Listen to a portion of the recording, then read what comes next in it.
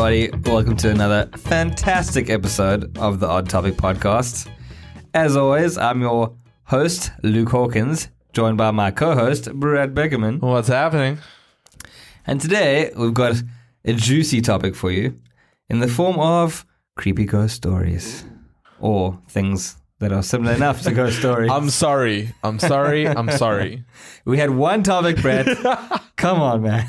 Okay, so I didn't go that much off the path, but my whole kind of topic made its way all the way to like more of the possession type style. It's in the same ballpark. It's the same fine. era, but I love ghost stories so much, but I just couldn't find one that was like juicy enough to kind of spend a good half an hour talking about. Well, I mean, I guess, like, spoiler alert, but I guess demonic possession and ghost stories kind of go hand in hand these days. They do.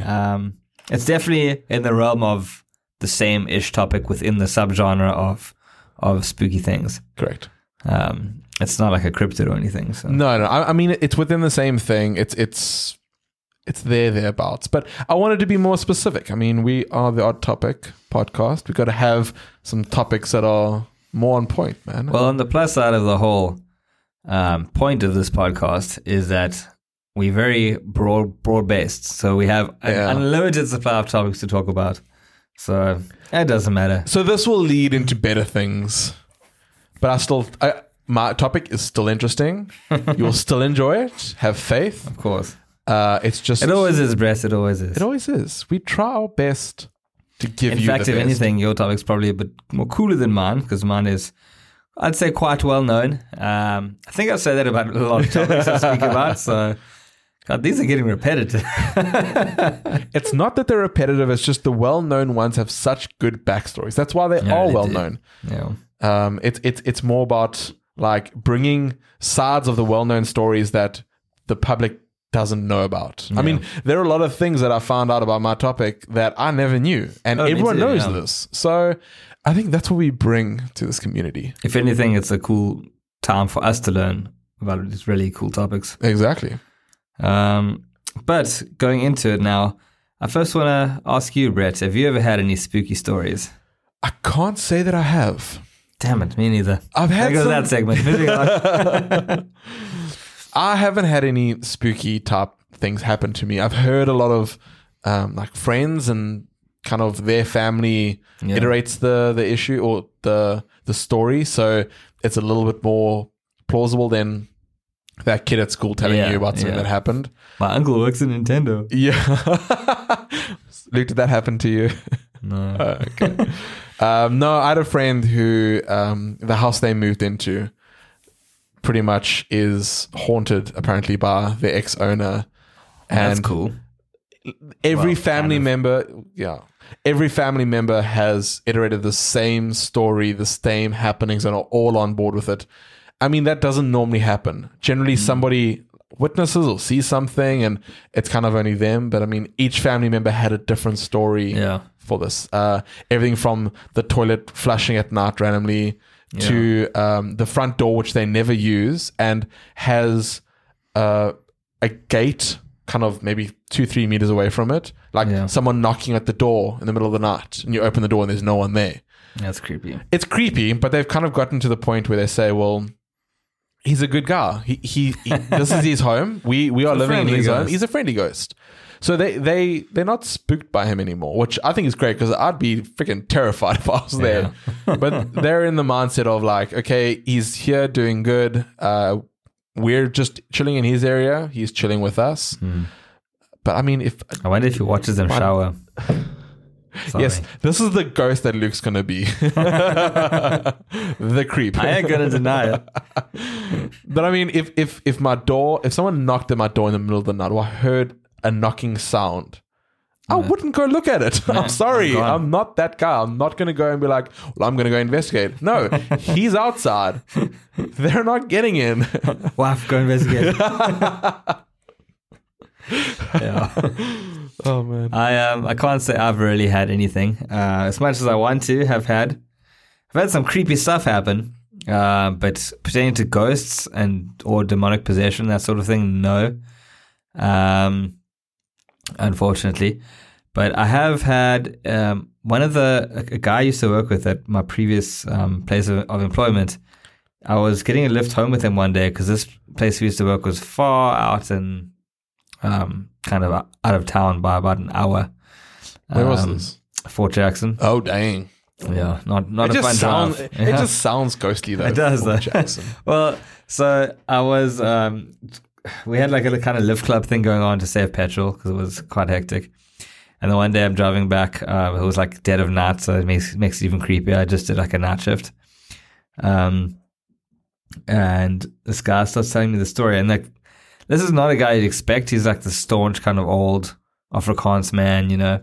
Hectic. And he's telling the story because, and you can see like the whole day he was kind of visibly shaken. And so that happened like in a recent time. Yeah. So we're all driving home in his car, and I overheard him and one of the other guys talking about, you know, like, how's your wife going, all this kind of stuff. And he was like, yeah, no, she's really struggling. She's trying her best here. We don't really know what to do. We're trying to get a priest involved. And I was like, what the hell's happening here? Tell me more. So I asked, just inquired a bit. Didn't reply too much. I didn't really know the guy like that well. It's one of those moments where you don't want to pry, but you really want to pry. I was like, what are you guys talking about? You know, in the most casual way I could have. Like, tell me. But basically he said like his wife was possessed.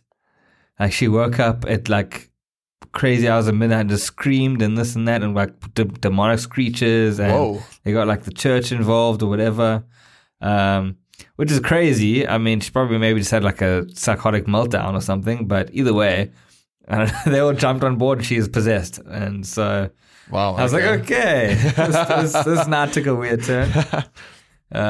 Was that on your way to night shift or on the way home? On the way home. You're lucky, because doing night shift with that story in the back of your head ain't going to go well. I'm so glad I don't do shifts anymore. And then otherwise, I suppose now that we live in this kind of slightly older house, there's a lot more sounds.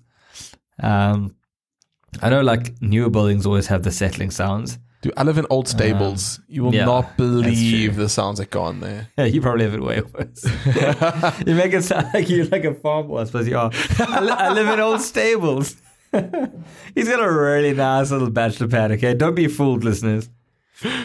It's still in stables, Luke. I mean, I hear stuff on my roof all the time. And I've been up there a couple of times with all this construction work and putting in new lights and whatever.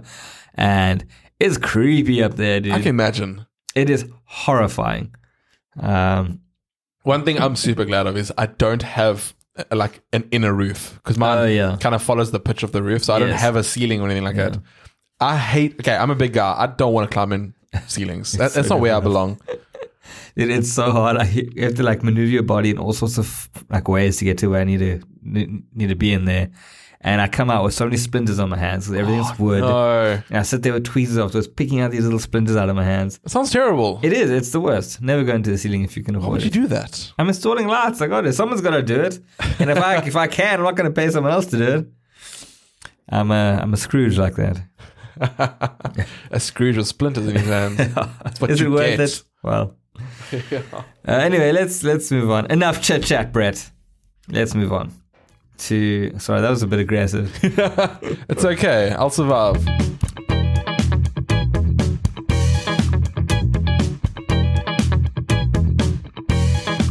Alright, so today I'm going to be covering a classic tale, the one that inspired countless books and movies, which I'm sure you've definitely seen, featuring some kind of famous actors. Perhaps you've heard of it before, perhaps you haven't. But either way, I'm going to take a dive into this incredibly mysterious, spooky, and allegedly true ghost story. The ghost story that became the mother of all ghost stories, the Amityville Horror. Literally the mother of all ghost stories. You Google ghost. I tried to do some research and everything just popped up. Yeah. Amityville. Like, it's hectic, man. I think it's the one that's gained the most notoriety ever, pretty much. Also, it kind of happened in a more modern era. Yeah, it was 1975. Correct. Most other hauntings are, I mean, if you look at the brown lady, I mean, that's all like 18th century type stuff. Yeah. And like all your lighthouse keepers and like this is fairly recent. It was, yeah. And there was like a lot of corroboration.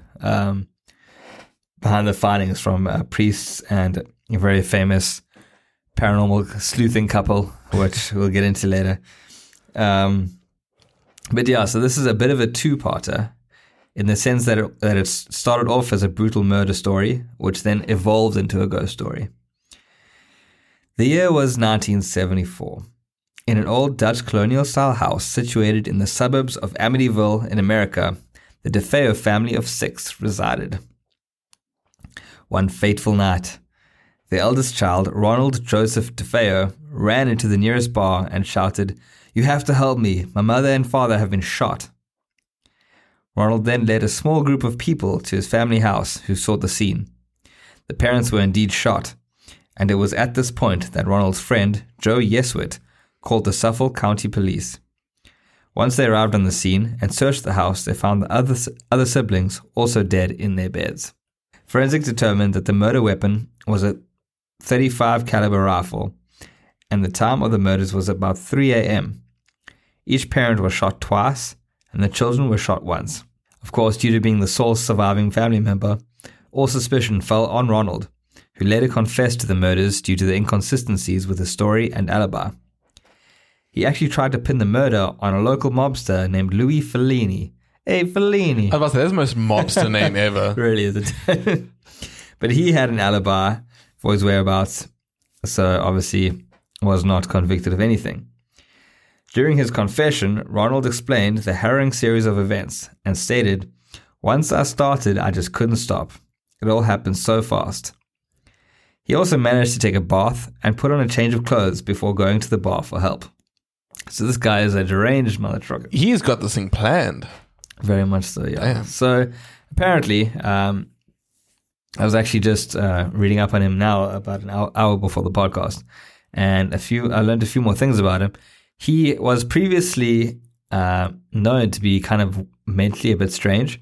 So he had more and more violent tendencies towards his family members, and he had to eventually get admitted for psychiatric help, which didn't go very well.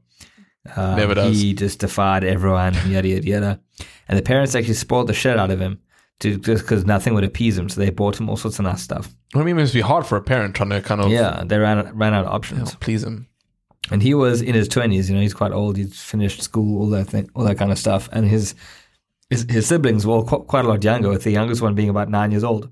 Oh, wow. So there's quite a huge age But gap. how many siblings were there again? It's a family of 6. So his parents, him, and then 3 other siblings, yeah. Which I think was 2 sons and 1 daughter. Okay. Don't have their names with me here, but not really consequential to the story.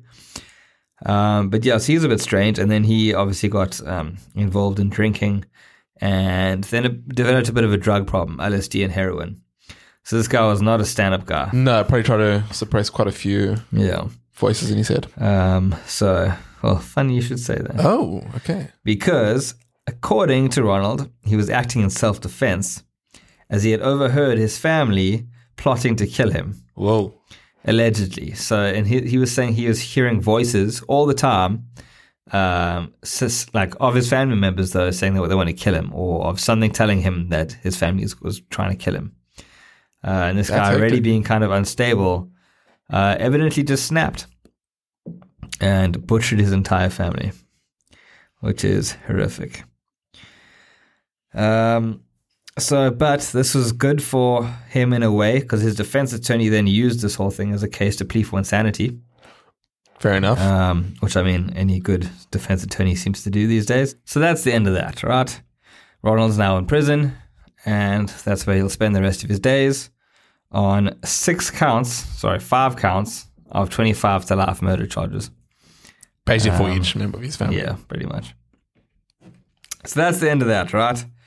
You'd be wrong. This is where the horror of the blood-stained Amityville house truly begins. About a year later, in December 1975, the Lutz family, spelled L-U-T-Z, comprised of the parents George and Kathy Lutz, along with their 3 children, purchased and moved in to the now vacant Amityville horror house. Of course, it wasn't sold as being a horror house. Yeah, little did they know what actually went down there. They did actually know. Oh. So the realtor told them about the whole thing. Was like, look, this is the past of it, because, I mean, it was such a popular case that we'll see it eventually in the news. So he didn't try and hide it. And he asked them if they're okay with that. To which they said, no, they're fine. Presumably because the price tag was super low. They got the house for an absolute bargain, as one does, I think, because if you disclose someone has died in the house, no one really wants to buy it. So. I think if there's any sort of death or weird mystery around a house, it kind of gets for a little bit of a bargain. From this point on, I need to say that the story does lose a bit of its factual grounding, as it now transitions into a story told by the Lutz family's perspective. So not so much like the DeFeo tale from before, where it's factual. You know, the guy went to prison, the murder is there on the record. This stuff sort of happened mostly behind closed doors. But at the very least, the Lutz family sticks to their story. Whether or not it's 100% true or not is up for debate. But they believe it, and they've got some pretty solid grounding to believe it. So that's kind of sad. I'm going to take it on for now anyway.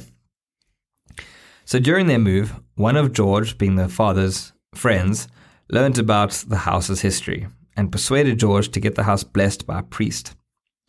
So George and Kathy, who aren't very religious people by the sounds of it, agreed to go ahead with it anyway. They enlisted the help of a priest named Father Ray. Interesting fact here, in the books and movie adaptations, Father Ray didn't want his full name to be revealed, and he went under a different alias in all the movies. And every movie has a different spin on this priest and his involvement in the whole thing. Oh. But this now, what I'm about to say is the official statement from the priest as well. Okay, so it's a little bit more concise than rumors. And this is what, in subsequent interviews, because obviously this priest was attracted and interviewed after all the books and movies were made, to hear his side of the story. Was it true what he was saying, yada yada. But he corroborated a lot of it. I think he actually played a part in providing some of the kind of info for the movie productions, and definitely for the books. Which is pretty cool. I mean, it gives you, or especially the filmmakers, a little bit more of a better insight. And you hope, being a priest, a man of God, you're not going to lie. Exactly. But also, whatever he says, I mean, it's going to change the way people see him. Yeah.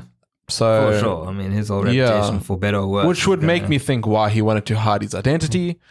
But yeah, which is pretty cool in the beginning. Yeah. I mean, if the things happened exactly how the Lutz family say. He obviously didn't hide it very well because, I mean, his name's all over Wikipedia. So he did a terrible job. Anyway, so while the Lutz family were still unpacking their things, Father Ray walked around the house saying his rites and flicking holy water all over the place and praying, as priests do. According to a later statement by Father Ray, he said that he heard a deep masculine voice shout, "Get out!"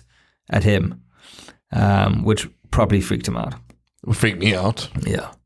But surprisingly enough, he didn't say anything to the family because he apparently didn't want to scare them. But guilt apparently got the better of him because a few days later he called George up to advise him to stay out of the room where he had heard the voice.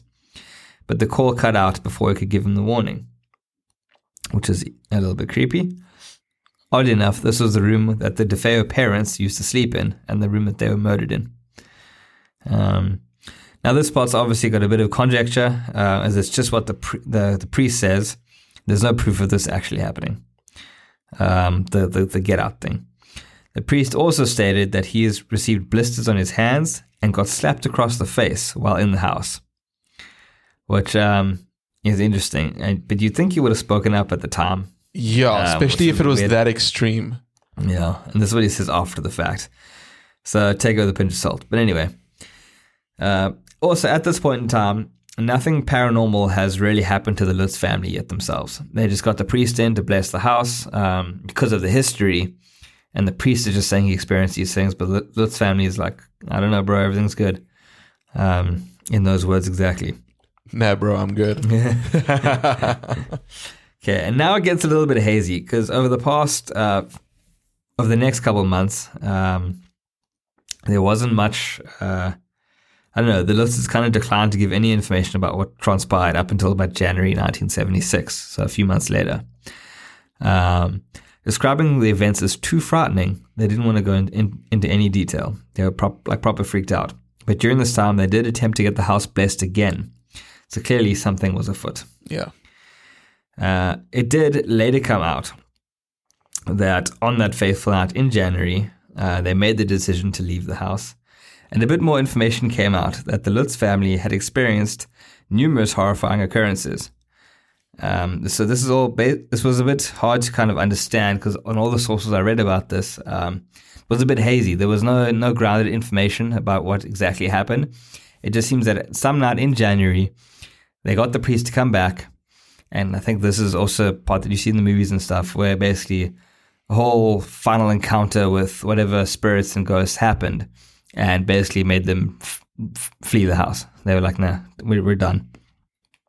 So after this fact, they have told us now that a few of the experiences that they had included George waking up at about 3:15 almost every morning, which is around the time the DeFeo family was murdered. Strange odors permeated throughout the house. They would see green and black slime oozing through keyholes, the ceilings, the stairs, etc. One occurrence of a weird pig-like creature staring at them through the windows. Whoa. Kathy, the wife, levitating above her bed in the middle of the night. And on a separate occasion, the sons also levitating above their bed. Furniture would move around, voices would whisper to them, and all that sort of thing. I mean, that last couple are pretty typical ghost stuff, you know.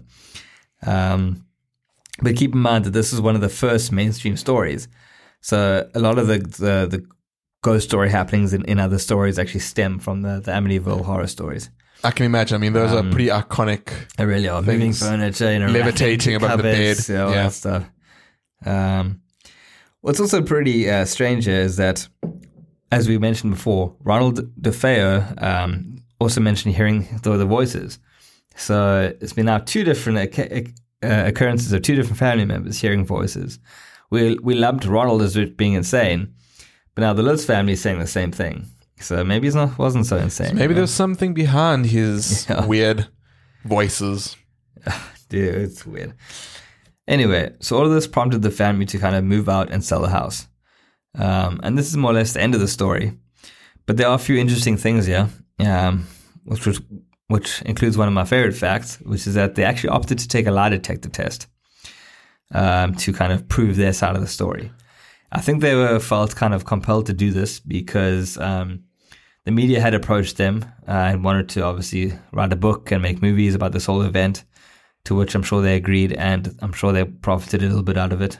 I think they must have had such a hectic, not a backlash, but for them who are so traumatized from what they've experienced, to try and get that across to people and for the people to understand and say, hey, we get that this happened to you. Yeah. They probably got so much flack, but like, you guys are just going insane. It's the house, blah, blah, blah. Yeah. They probably wanted to go through every step that they could to prove. I mean, a lot of people saying that they had financial troubles, so they were trying to kind of use this as a quick way to maybe sell the house, or especially if they knew the origins or that they knew the backstory of the house. Yeah, I mean, exactly. And the fact that they purposefully said, "Look, we don't care about the backstory. We'll take it because it's cheap." You know. How long were they in the house? Did you mention that? It was about a year only. Okay. Yeah. Okay. I think less. Sure, there was somewhere. It's like 8 months or something. Yeah, I guess you can't really fault that because, I mean, if I was in a house and shit started happening, I wouldn't be there for longer than a year. So, be it for money reasons or be it for I'm getting the hell out of here reasons, it covers it. But yeah, so they took this lie detector test, and apparently they all passed the lie detector test, i.e., they, at least themselves, believe their story to be 100% true. So what they experienced in their minds, they firmly believe that it happened. Okay. Of course, lie detector tests aren't permissible in court, and you can kind of cheat them. But what are the chances of the whole family in 1975 or 76 at this point knowing how to cheat a lie detector? And I mean, a lie detector is all based on your, on your feelings and emotions. So be it that. Let's say something stupid like the house had a mold problem and it was actually infecting they were hallucinating and something. Yeah, they believe that. So a lie detector is not going to prove to them anything. This is all perfectly true. Yeah. So that's pretty much it. you can believe it. You can think that they got drunk on a few too many bottles of wine and came up with this story. A lot of people call this story a complete hoax, but a lot of people truly believe it. I think, especially in this realm, no matter what story, you'll have the skeptics and the believers. Sure. So take it for what you want. I think at the end of the day, it is the murder house of a family of 6. And that side of it, you can't get away from. Yeah, that existed. That existed. That is horrifying and true. And that guy, Ronald Dafoe, was an absolute nut job. So whether or not the creepy ghost stuff happened afterwards, it's still pretty scary, and I still wouldn't want to stay in that house. No. But yeah, that's that. Something to add about this as well, which I didn't really touch on because our friend Brett Beckman here is going to touch on this a little bit more. I'll try my best. But Ed and Lorraine Warren of Annabelle and Conjuring fame, they actually had a fairly big part in this as well. They helped interview the Lutz family and kind of went through their testimonies with them. And they also refuted that this whole story was indeed not a hoax. And they fully believed it. Yeah, I mean, Ed and Lorraine Warren had quite a stigma around them in that time. They were the go-to people to deal with all of this. Like, priests were kind of like... Stigma. Stigma kind of is bad, isn't it? In 2 ways. Stigma is bad, but it's bad to the skeptics, and to the believers, they were the helpers. Yeah. So call it stigma, call it whatever you want, but people knew what they did, and people knew what they were kind of about, and if anything like this happened, they were the ones to go to. I mean, I'll go through it now, but I mean, even the priests for the Annabelle side of things, he couldn't do anything, so he called Ed and Lorraine. Yeah. So they were the people to go to, and I don't know if that was. I mean, call it what you want. I mean, they've got a hectic story behind them. Yeah, I mean, every movie and every book that's been written about them. I mean, them to this day. I mean, okay, for those that don't know, Ed and Lorraine Warren are real people. They're still, Lorraine's still alive. They have a museum called the Warrens Occult Museum. And I mean, on the nose. Yeah, quite. And that's in Connecticut in the States. So Connecticut has always seemed like a creepy state. Yeah. I know very little about American states, but Connecticut, a haunting in Connecticut. There's always something happening in Connecticut. Yeah, Connecticut, step your game up. So, that I mean, you can take these aren't just fables, kind of like spoken about over time, and like the mysterious people of Ed and Lorraine, and did they exist or not? Like, you can speak to Lorraine, and she's been in interviews, and I mean, even the people from The Conjuring that you briefly brought up, that family exists, and I think the youngest daughter is fairly old now. Yeah, she's actually roughly, I think she's a little bit younger than what Lorraine is now, and you can speak to her and you can talk to her about the house and everything, and she'll tell you in detail. And I mean, she was obviously used for the Conjuring movie, so yeah. That's what kind of separates these stories from just fables. I think, wasn't it Conjuring 2, the beginning, actually started off in the Amityville house? Yes. Conjuring 1 was the parent family in the house. Conjuring 2 was the origin. I don't know if it's Amityville, but I know... a lot of it was based in Amityville. I remember reading that. It's possible. I don't know. I haven't seen the Conjuring 2. Sue me. What? Look, I'm behind. I'm pretty sure we touched on this. This is our bread and butter, man. we touched on this in the horror series. I am falling behind on horror movies.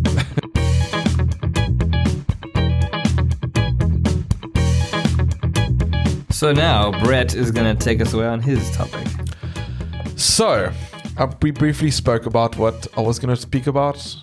And we kind of mentioned it once or twice, but for those of you who didn't really pick up on that, I'm going to talk about Annabelle. Annabelle is one of the more famous non-apparition style beings, if you want to call it that. So let me take you through the story. So in 1970, a nursing student named Donna received a Raggedy Ann doll from her mother. It was apparently bought from some old antique store. Donna was a college student at the time and living with a roommate named Angie. At first, neither of them thought the doll was anything special, but over time they noticed that it seemed to move, and like if they placed it somewhere, it would fall over or it would change its kind of placing. At first, the movements were like really subtle, kind of just like the doll falling over or just changing positions. But then slowly but surely the movements increased, and within a few weeks, it kind of became fully mobile. This is according to the girls, obviously. So they would put it down on Donna's bed, and they would wake up and it would be on the shelf. They would put it in the chair in the lounge, and it would be back in Donna's room. So full on moving locations. So at this point, the girls kind of started getting a little bit more noticeable about it, and a friend of theirs, whose name was Lou, would kind of, I don't know if he lived with them or if he was just a friend, but he was around a lot. He hated the doll. Yeah, honestly, hated the doll. Who wouldn't? So he thought that there was something hectically wrong with it. Something bad, something evil. But the girls kind of didn't really believe in it. They just kind of always put it up to it's being moved by somebody, and I just forgot about it. I didn't remember putting it on the bed or whatever. Things got a little bit weirder when they started finding these little pieces of parchment paper, and on them was written "Help us" or "Help Lou." What kind of made it a little bit worse was they didn't really keep parchment paper in the house, so the girls don't know where it came from. Yeah, which makes it a lot creepier. It does. So the escalation continued. One night, Donna returned home to find the doll in her bed with. Basically, they explained it as blood, but it could have just been a red dye or something, but it looked like blood on the hands of the doll. It seemed to be coming from the doll itself, and if that kind of wasn't enough, Donna finally agreed to bring in a medium or a priest or someone to come and check it out. This is kind of how it got to the point of talking about the little girl named Annabelle who had died there, and she had latched on to this doll, and kind of they then obviously started referring to it as Annabelle. I'm not gonna lie, I've got the heebie-jeebies right now. I'm so glad. Like, also the door behind me is creaking. Yeah, the door behind us right now is creaking open and closed. I'm gonna just like hold it open. I mean, researching this topic as well, it doesn't help because I was alone yesterday doing some research in this, and it doesn't help being in a creaking house at night reading about possessed little dolls.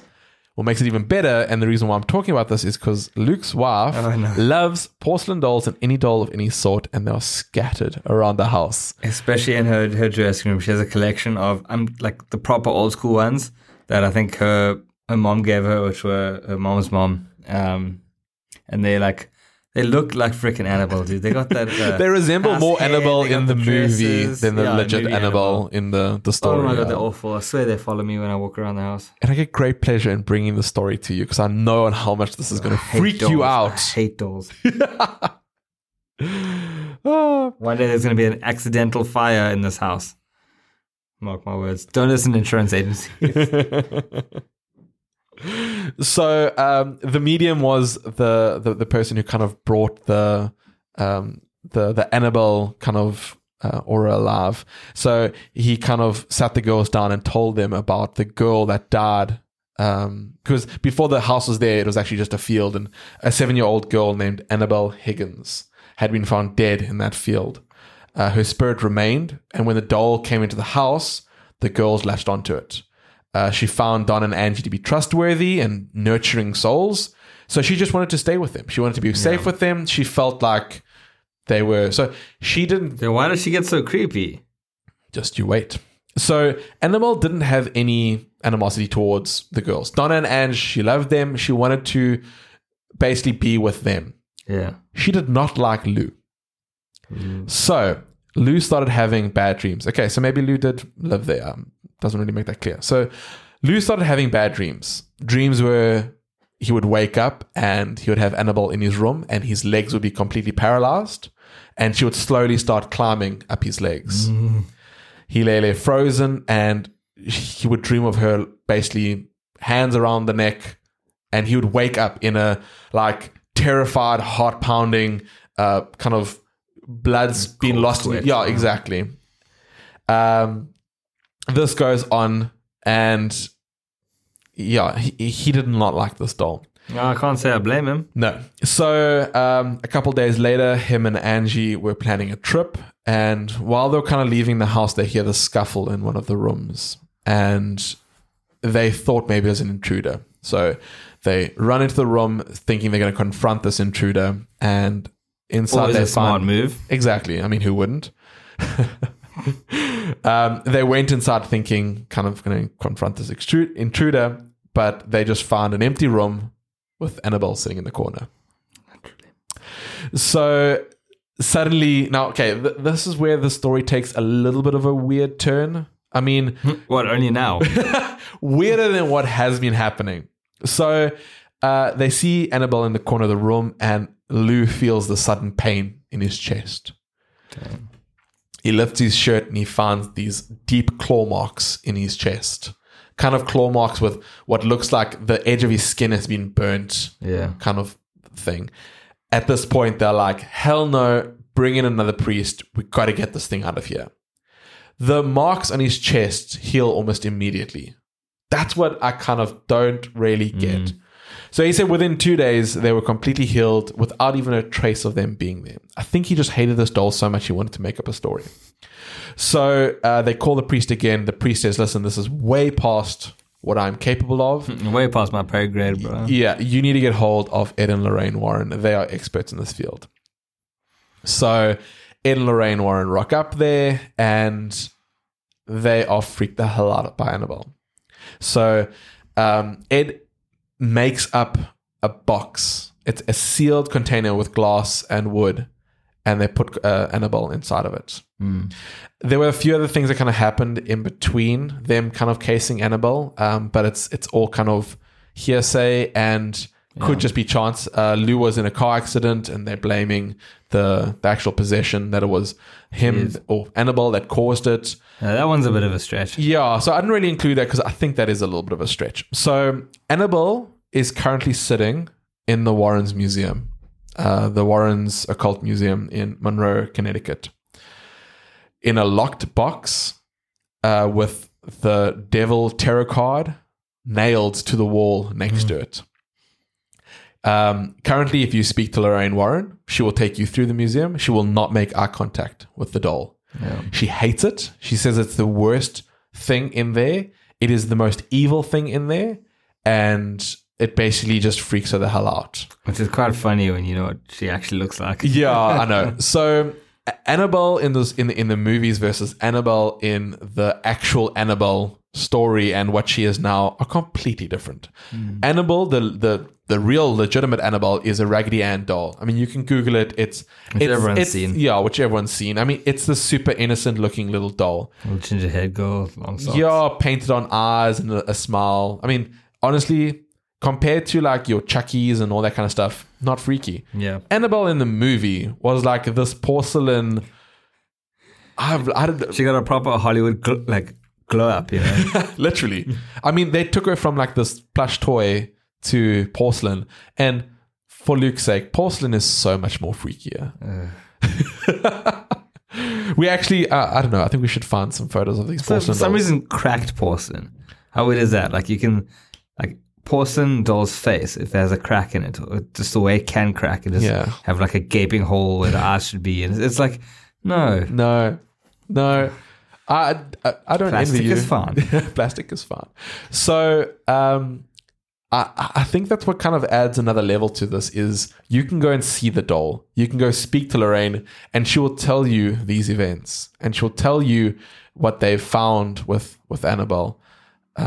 So her theory is that it wasn't the little girl Annabelle. It was actually just some demonic possession.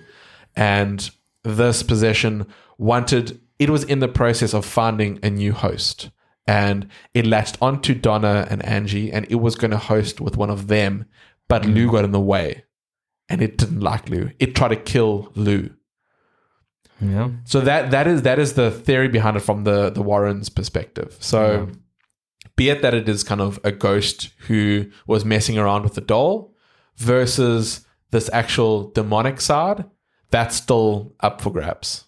It's at the moment it's kind of it's the classic story of a ghost just moving things around to freak you out versus evil beings and whatever. So who knows? What also gets me about this one is I don't see the original kind of guys that had the doll of getting any kind of financial gain by making up the story. Nothing.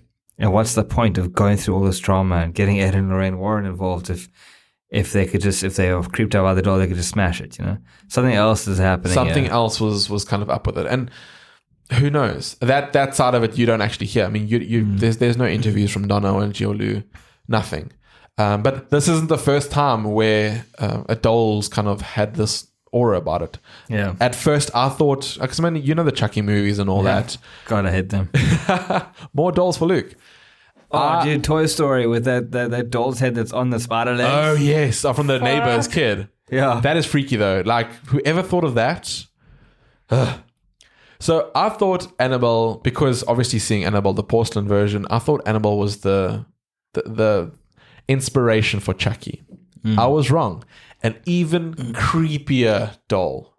Now, I used Annabelle as my main topic because I wanted to speak about the Warrens because I find them very interesting. And I mean, if you go through their museum and you watch, there's a few things on YouTube where they take you through their museum.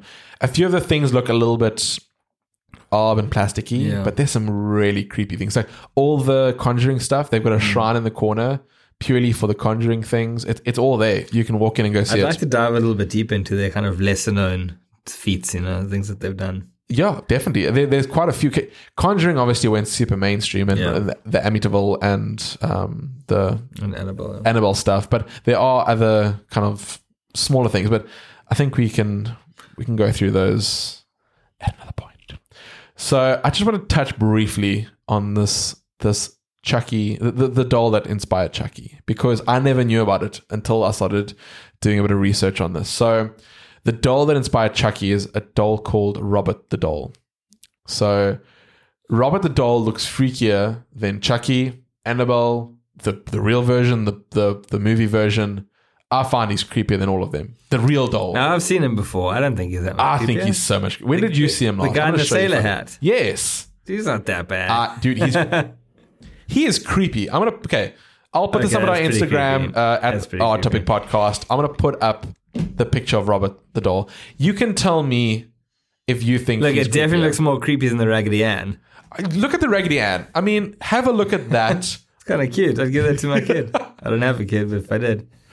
The Raggedy Ann looks nothing. And I mean, I hate the fact that they butchered. Well, not butchered, but they zooped up the movie version. It's typical. They got to sell. Yeah, they got to make movie covers and all that stuff. So, so just a quick origin story of Robert the Doll. I'm not going to go into much detail with him. But he was owned by a kid named Robert Eugene Otto, and he was gifted to him by his father. There's two different stories of where the father got the doll. One story is that he bought it in Germany because that's where the doll is manufactured. Mm-hmm. And the other story is that it was gifted to them by one of their servants. I like that one. Let's go with that one. Yeah. So the servant theory is that the servants that worked for the family had been abused and gone through such trauma with the family that the one mom of the servant, I can't remember which one was, placed a spell or put a voodoo curse on the doll and gave it to the son to torment the family. Basically what happened was the son got very attached to the doll. So they called him Gene, not Robert. So Gene gave the doll his first name and would refer to the doll as Robert. Okay. So he would take Robert to the dining room table and would feed him. He would take him to bed with him. He would sit up and read with him. He would talk to him as if he was a real person.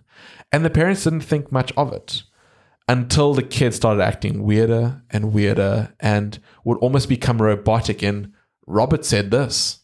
Robert doesn't want to do that. And it freaked the hell out of the family. The family then, the Robert eventually grew up. He became a pretty famous artist, apparently, and he moved away. His father then passed away, and he inherited the family home. Got back to the family home, found Robert in the basement, and him and his wife were kind of live their life and carry on. Robert picked up the same habits he did with the doll when he was a kid. He would carry the doll around with him. He would go to the dining room table with him. He would talk to him as if he was a real person. And he almost reverted back to what he was as a kid. Almost sounds like the kid's a bit fucked up, to be honest. That's what I thought. So, a couple years pass, and a new family moves into the house. And a young daughter of the family finds the doll in the basement, picks the doll up, starts acting exactly like Jean. Jeepers. Taking the doll around. Obviously didn't call her Robert, but... I was going to say, if she did, that would be next level. No, I didn't call her Robert, but she took the doll around. She acted as if it was a real person. And she showed the exact same signs. Is this not just kind of what kids do, though? You could think that. The family, the new family that moved into the house, they called a priest in. Yeah. That priest then had a look at the doll, and he claimed that there was something up with it. He blessed it. The doll's actually sitting in a museum at the moment. It's called the Mystic Museum. And apparently everyone who goes there, like if they talk badly to the doll or whatever, bad things happen to them. Yeah. It's quite weird, actually. I mean, on the side of the case, there's like notes and letters from people who are like saying sorry to the doll or are like asking for the doll's forgiveness. So there's this really weird aura around Robert. But I think he's super freaky. He's almost like a doll that has like a little sailor's outfit, and he's holding a little lion.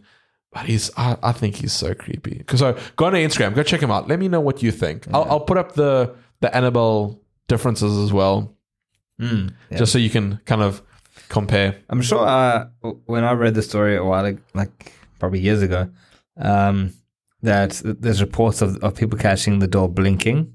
Okay, I didn't hear about that. There's some confusing my stories, but I think people said like it slightly moves in its case every now and then. Which is very possible. Apparently, a lot of people have... Actually, maybe that could be it. Because I did read that a lot of people who went to the museum would kind of state things. But I don't know how much I believe of that side of it. As in, I saw him blink because you kind of want to see him blink. Yeah, but the notes on there kind of freaked me out a little bit. So that's Robert the doll. Go look into him. He freaks me the hell out. Anyway, guys, that's going to do it for today's show. Thanks very much for joining us. We actually hit a pretty cool milestone. We are finally, well, I suppose you guys will hear from episode 1, but we, as of a few days ago, got on Spotify and on Apple Music and a couple others. Actually, pretty much all of them. We just got kind of the tick of approval from Google as well. Oh, nice. Yeah, so we're working hard behind the scenes here to get you guys all the juicy, delicious content you Yeah, and we're doing this ahead of time, so we're always on schedule. So you'll never miss your weekly take of the Odd Topic Podcast. Yeah, so thanks very much for joining us. Subscribe to the Instagram at the Odd Topic Podcast. Yeah, and tell your friends, man. Spread the word. And if you have any questions, anything you want us to cover, anything you disagree on, did we miss any cool facts? Let us know. Give us a shout, preferably in the Instagram page. Drop us a DM on the Instagram. So what we're going to do is we'll try and... Because, I mean, every topic we cover kind of has some cool pictures and things to follow it. So when every episode goes live, we'll put something up and you can kind of comment and let us know what you think and if you have any questions. Yeah. And some housekeeping plans for the future. We are looking into starting a YouTube channel as well. So you can see our lovely faces. Our beautiful, gorgeous faces. Luke's a lovely lock of hair. Singular lock of hair. Well, I can only see one now because he's got a hat on. But yeah, so that'll be cool. Get ready to subscribe to that when that happens. No solid dates and stuff yet. There's a few things to figure out on our side.